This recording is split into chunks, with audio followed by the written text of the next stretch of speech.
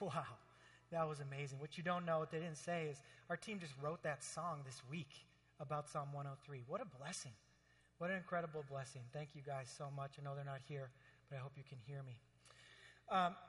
In 1929, this man,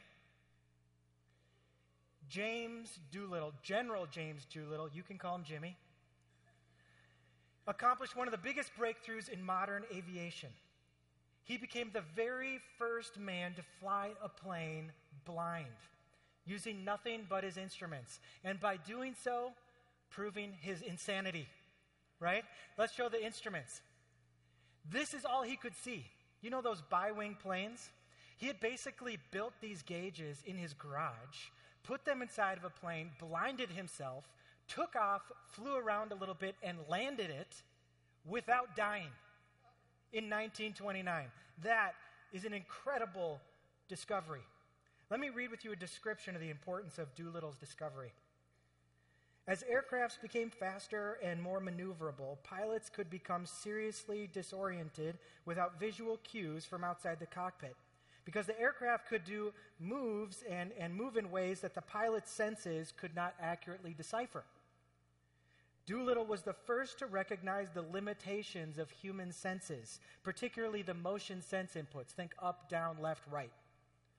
His research resulted in programs that trained pilots to read and understand navigational instruments, and a pilot learned to trust his instruments, not his senses, as the visual cues and his motion sense inputs, what he sensed and what he felt, were often incorrect and unreliable.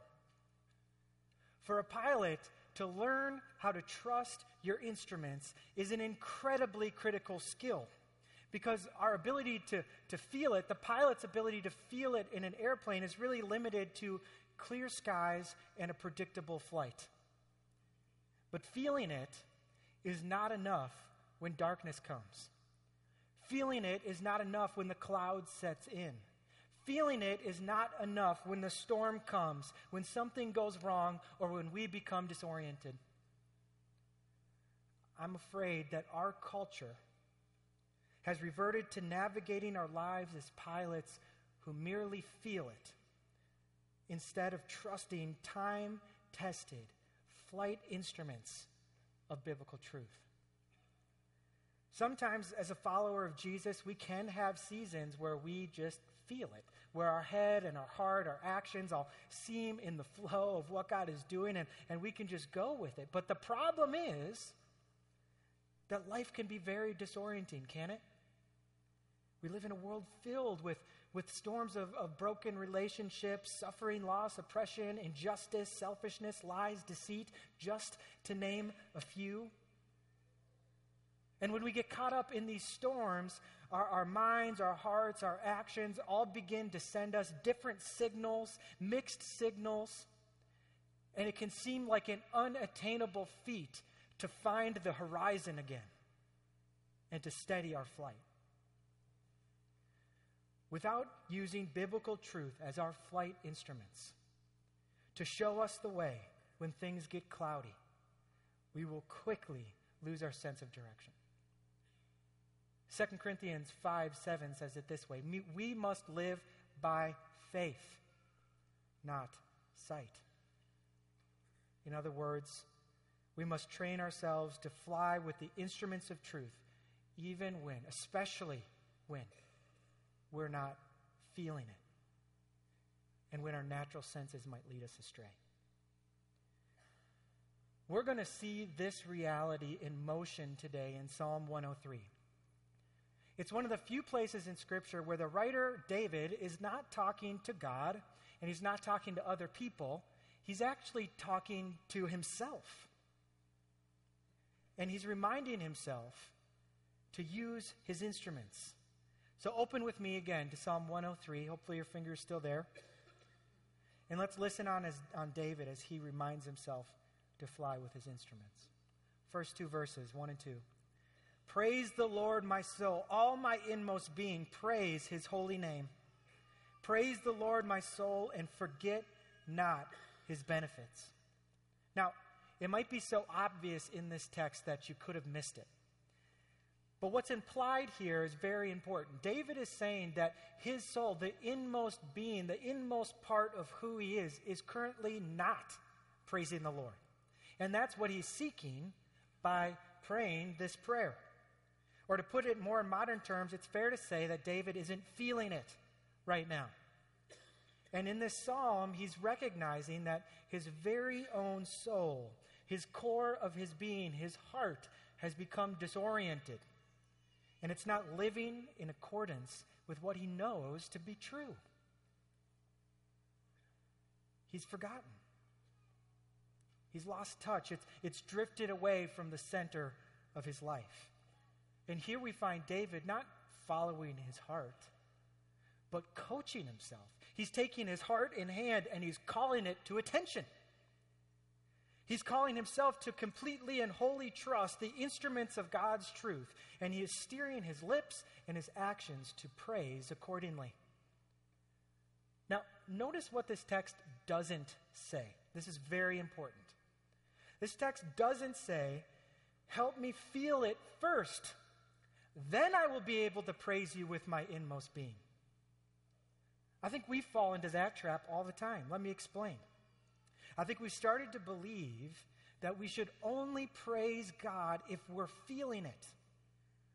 Otherwise, it's inauthentic, or it's just forced, or we're just going through the motions. And while I understand this sentiment, it's simply not true, and that's not what we see in Psalm 103. David isn't faking it. These aren't the words of somebody who's faking it. And David isn't implying that we should fake it either. He's flying with his instruments. He's acting on what he knows to be true instead of what he is or isn't feeling in the present moment. David is committing himself to two things. This will be our frame for the psalm. He's committing himself to ever praise and to never forget.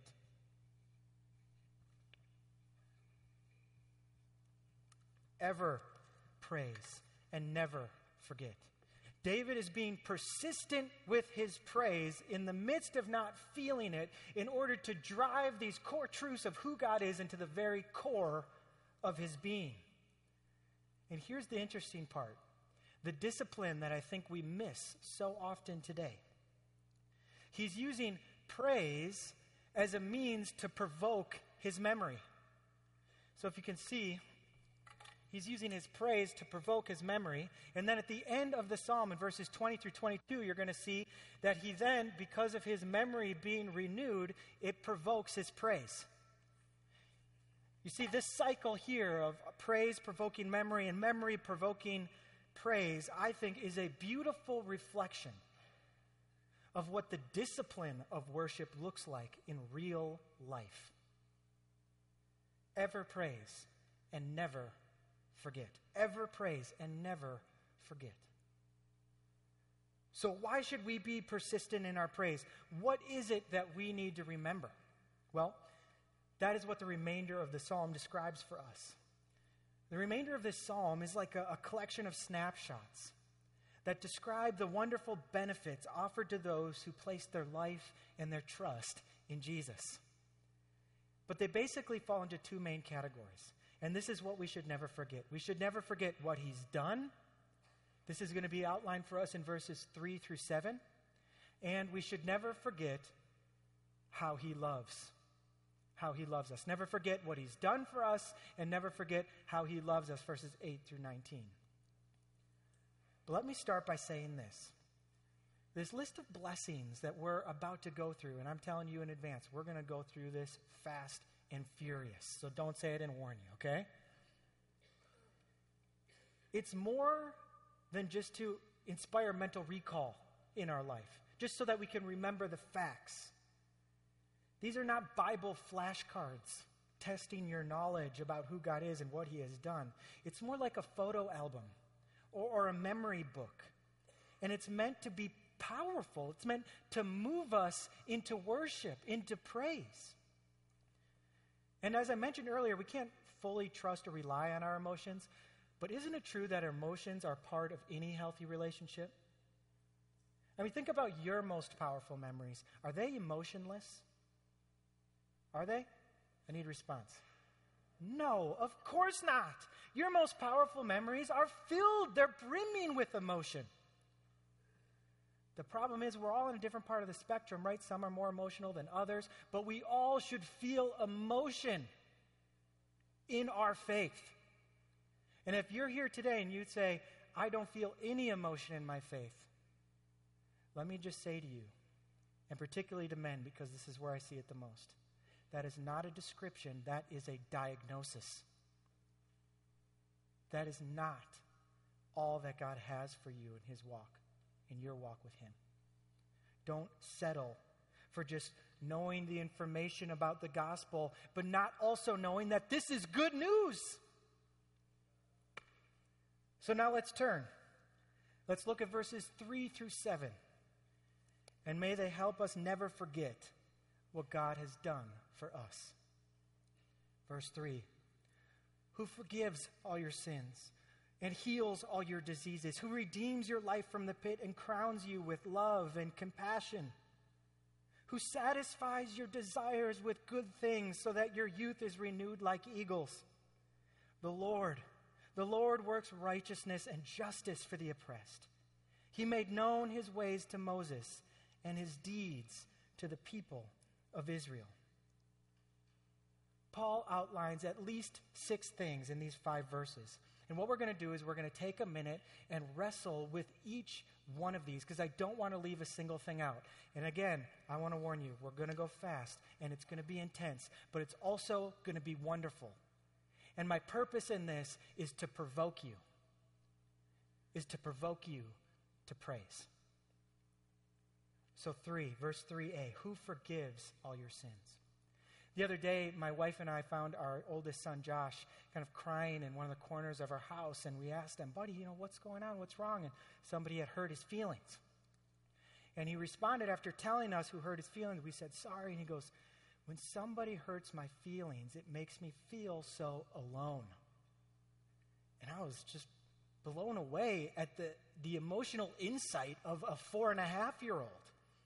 Because that's exactly what sin does. You see, sin destroys relationship. Sin separates us from God. It separates us from other people. It creates aloneness. And the result of this ultimate separation from God is the eternal isolation chamber of hell, the unbearable torment of complete aloneness. And it is only through forgiveness that this gap can be closed, and we can only be forgiven by the one we've offended, and that is only God. Is it not true that forgiveness is one of the most powerful forces, if not the most powerful force in any relationship, right? You know this if you've ever received it, if you've ever given it, or if you've ever been denied it. You know the power of forgiveness. But when that forgiveness comes from God, the creator of the universe, it becomes the most powerful force in the universe. And that's exactly what God offers us here, a forgiveness that's so complete, so perfect, so powerful that it's actually stronger than the disease that causes death. And that is exactly what Jesus offers us. May we ever praise and never forget the one who forgives all our sins. Verse 3, the second part, who heals all your diseases. Everywhere Jesus went, he left a wake of healed people behind him. I often find myself wondering what it must have been like to follow Jesus and to see these mass healings of all these people being recovered from diseases or illness or whatever it might be. And if you're sick today and you've read through the Bible, you no doubt know what it means to yearn for healing in your heart. Now let me clarify what this passage is and isn't saying. We do believe that God still heals today, but we don't believe that this passage is saying all disease will be healed today. It's pointing to a future promise of heaven when all diseases will be healed, all sickness and ailments will be removed. But the truth is, no matter how advanced our medical care, our diets, our exercises, each of us is going to face our mortality someday. right? This passage is such a great hope for us when we begin to try to imagine what it will be like on that day, when every disease, every sickness, every disability, every ailment is completely wiped away. I have a hard time really feeling that or picturing it. I mean, it just becomes like this abstract thought. But I found this video that I think will give you a really quick glimpse of what it might be like. I can't go into the details because of time here, but essentially there's a new medical procedure where people who are born with a certain kind of deafness, who have never been able to hear, can have their ears turned on. And what you're about to see is a 40-year-old woman who has never heard a single sound in her life hear for the first time. Both ears, and it might be a bit overwhelming at first. I'll say the days of the week again. Monday, Tuesday, Wednesday, Thursday, Friday, Saturday, Sunday. How does it sound? Just be careful you're not going to knock them off. Can you hear my voice coming through both sides? Yeah. Sound very high. Very high. It will sound high-pitched at first. Your brain will readjust it for you. Okay. It won't always sound that way.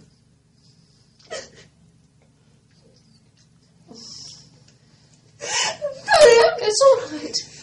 It's a big, big, life-changing day today.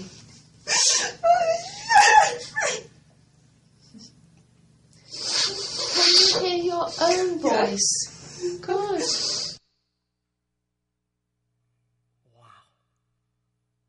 Wow. Now, can you imagine a time when every disease, every person will be healed forever?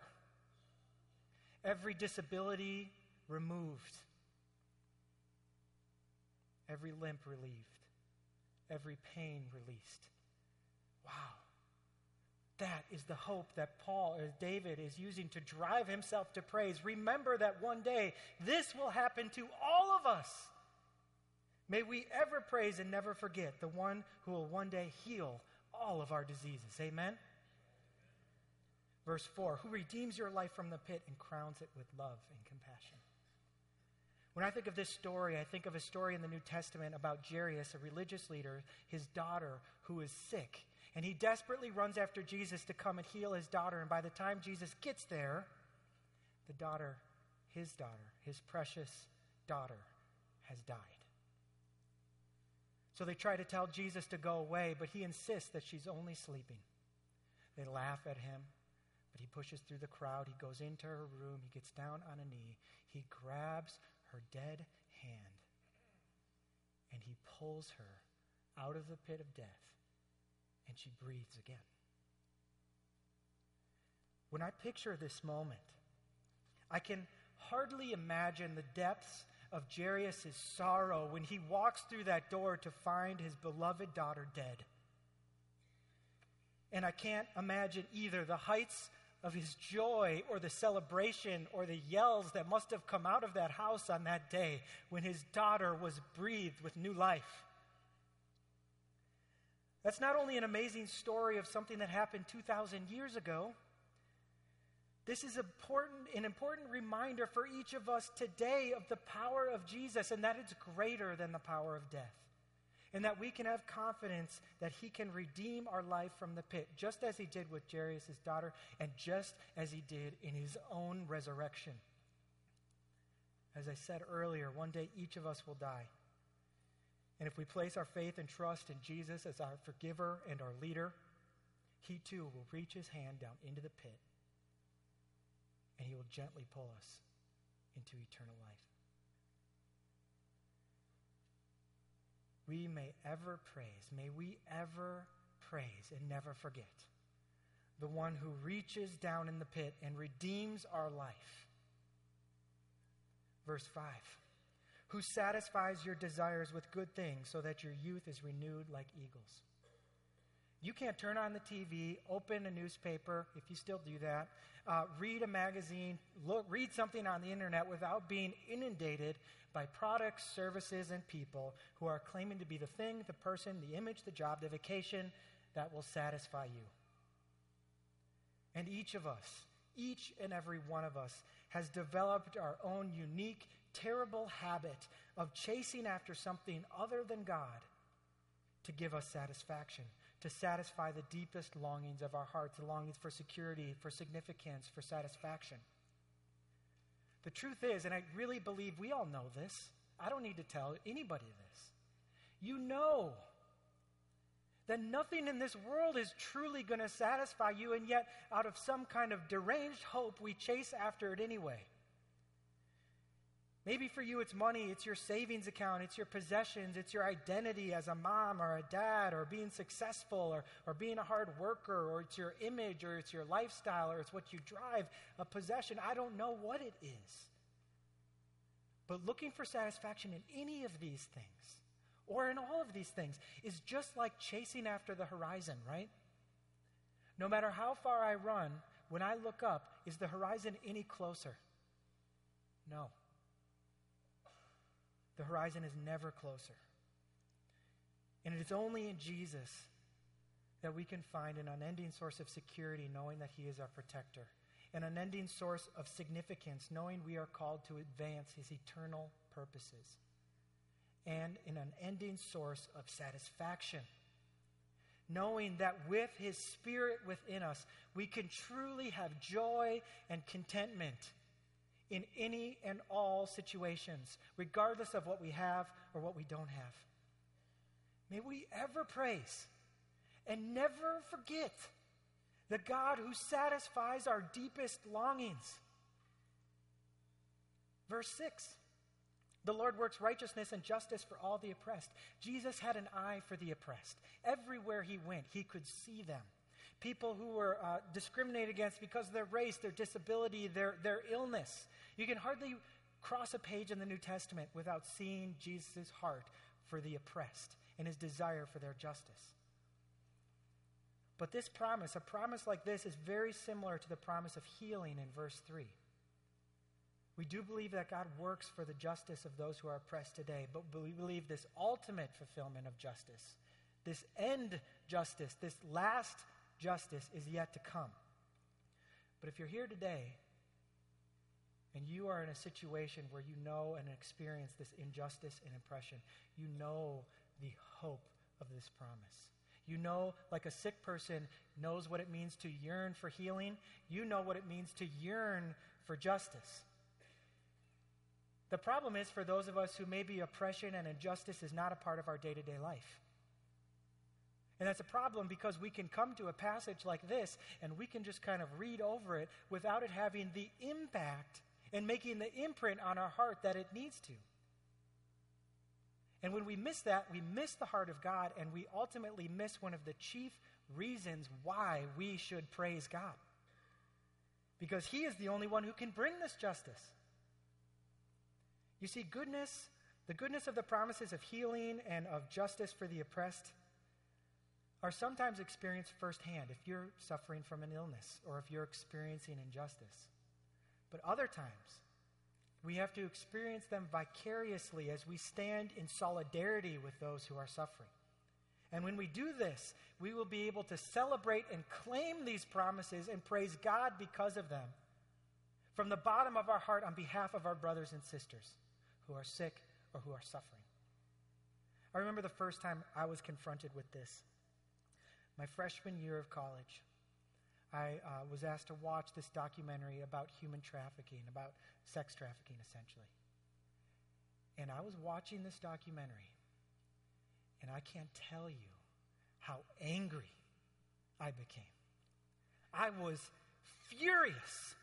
I could not believe what I was seeing or hearing. I was so angry about these injustices. And that night, when I went back to my room, I prayed in a way I had never prayed before, weeping on behalf of these women, calling out for justice against these men. And I felt this passage. Have you had a moment like that where you've seen something or experienced something that you say just cannot go on any longer. That is our great hope in Jesus, because we know that one day it will not. And one day justice will come. And the wrongs in this world will be made right. Now, since that day, I've tried to learn and grow and continue to pray earnestly on behalf of those who are suffering injustice. And so should we when we read a passage like this. May we ever praise and never forget the one who will bring ultimate and final justice to all the oppressed. Verse 7, he made known his ways to Moses, his deeds to the people of Israel. Every bit of what David has just shared with us in this psalm, every bit of what I have just shared with you about these first few verses, the only reason we know that is for this reason, that God made his ways known to us. That God, out of his incredible mercy, spoke and acted in history on our behalf, despite our continual rejection of him and his ways. May we ever praise and never forget the one who did not abandon us in our hopeless blindness and our stubborn disobedience. This is some pretty good news, right? I was hoping to hear a few more amens this morning, I'm not going to lie. I know I'm a little intense, but I'm trying to get through this. But this is wonderful news. This is incredible news. And in the words of our favorite infomercials, right? But wait, there's more. So ever praise and never forget. Never forget what he's done. Verse 3 through 7, how he's forgiven, how he's healed, how he's redeemed, how he's satisfied, how he's justified and revealed. Are you ready to praise yet? Well, there's more. And never forget how he loves us. Verses 8 through 19. Like the previous section we just walked through together, these verses are densely packed. But for our purposes this morning, I want you to think of it as being comprised of two parts, two expressions of how God loves us that are juxtaposed one another to highlight their glory. First, how God loves us infinitely. How God loves us infinitely with complete forgiveness. This is verses 8 through 12. And secondly, how God loves us intimately as a compassionate Father. These are verses 13 through 19. So first, how God loves us infinitely with complete forgiveness. Look with me at verses 8 through 12.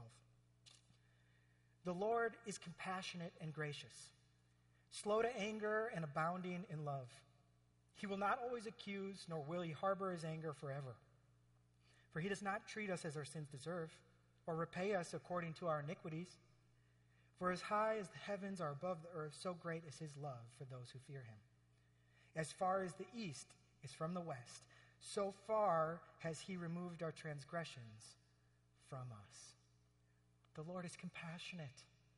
The Lord is gracious. He's slow to anger and abounding in love. That's a refrain you'll find throughout Scripture. And we're not treated as our sins deserve.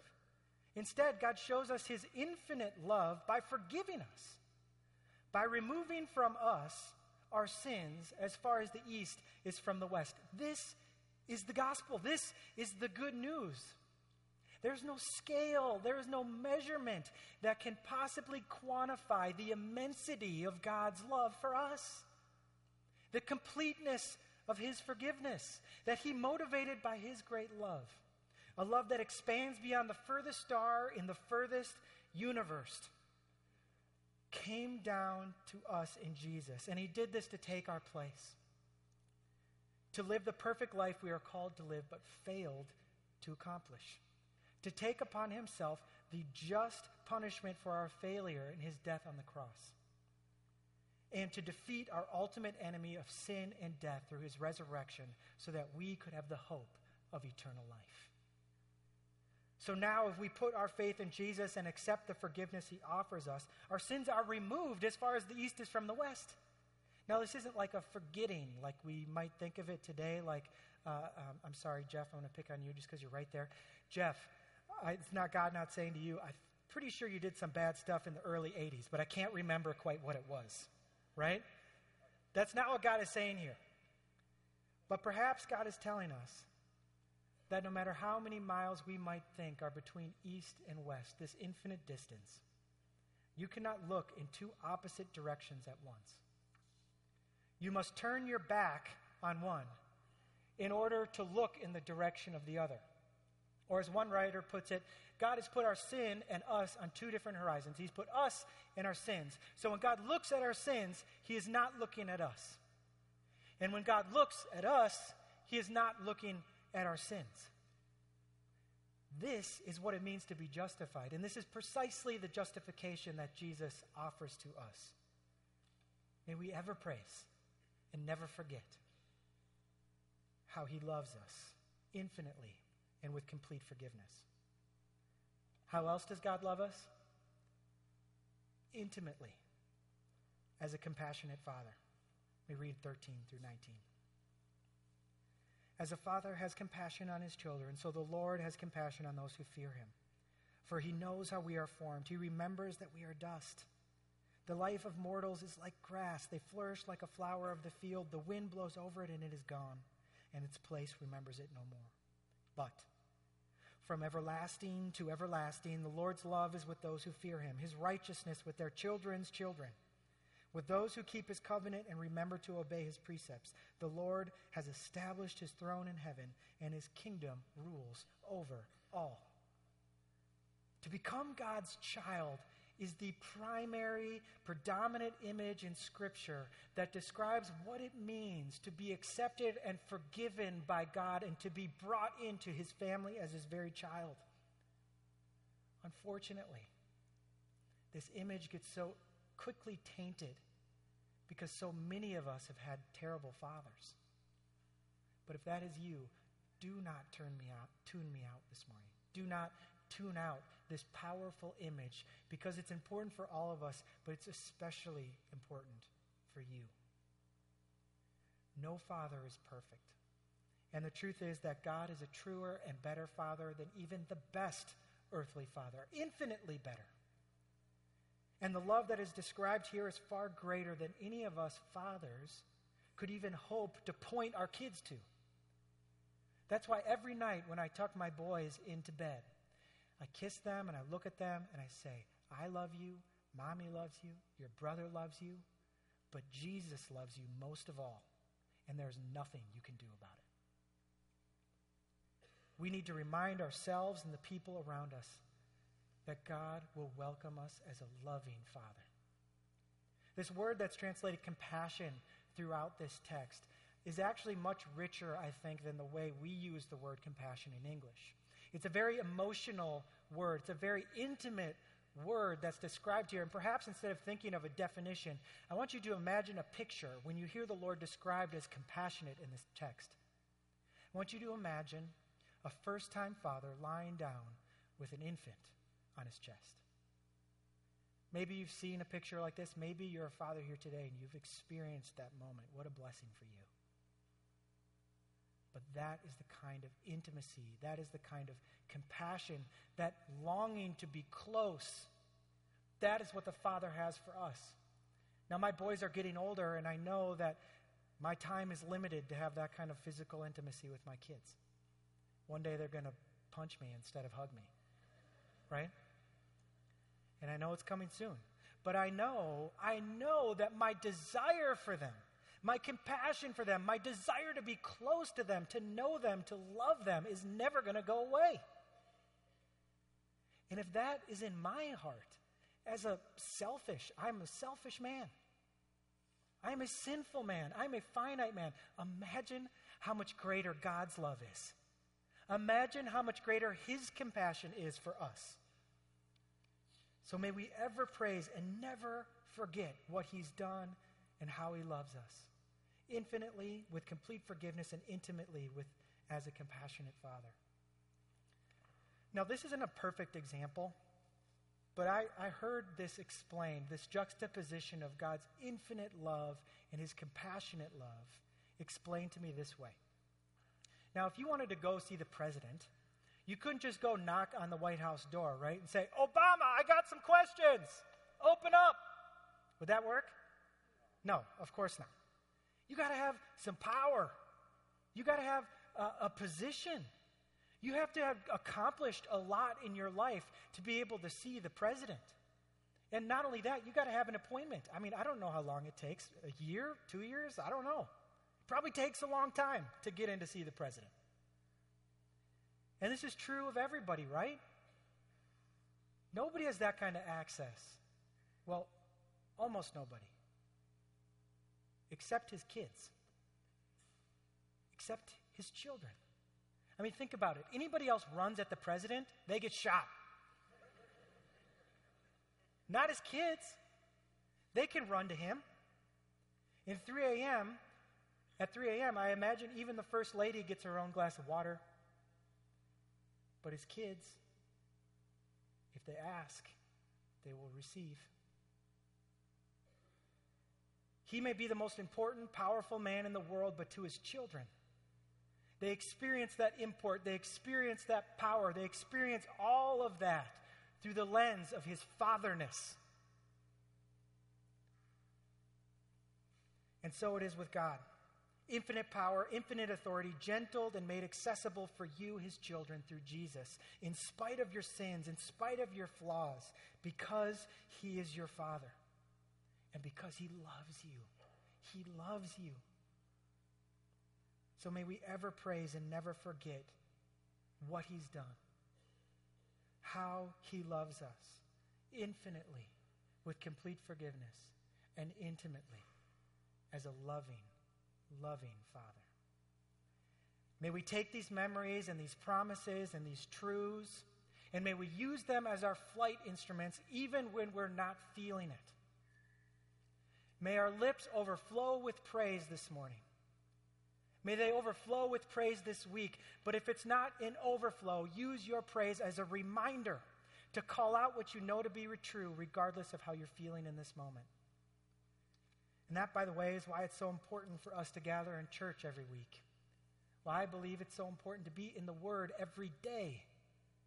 It's not legalism, but it's like a pilot caught in a storm who can't afford to take your eyes off the instruments. We can't afford as well to take our eyes off the instruments of truth in a disorienting world like the one we live in. So let's come this morning and ever praise and never forget what he's done, how he loves us infinitely with complete forgiveness and intimately as a compassionate Father. Come and worship you who are far from God and receive the forgiveness and new life he offers you. Come back and worship you who have strayed from your loving Father. Come and worship you who know all these things in your head, but your heart, your inmost being is just not aligned with what you know. Come to Jesus, come to him and worship him this morning. Come and worship you, his beloved children of God. And as David completes this psalm, he goes back to praise, and this time he calls all creation to worship with him. May we in our praise right now even draw the angels and creation itself into the chorus of worship. You ready to praise? Let's praise. Let me pray. Father God, you are beyond our ability to imagine or dream. You are so good, so loving. What you have done for us is unbelievable. How you love us expands how we could even think about love. God, help us to be mindful of that, whether we feel it or not. And may the words of our lips right now, this morning, be filled with praise for you and you alone. Amen.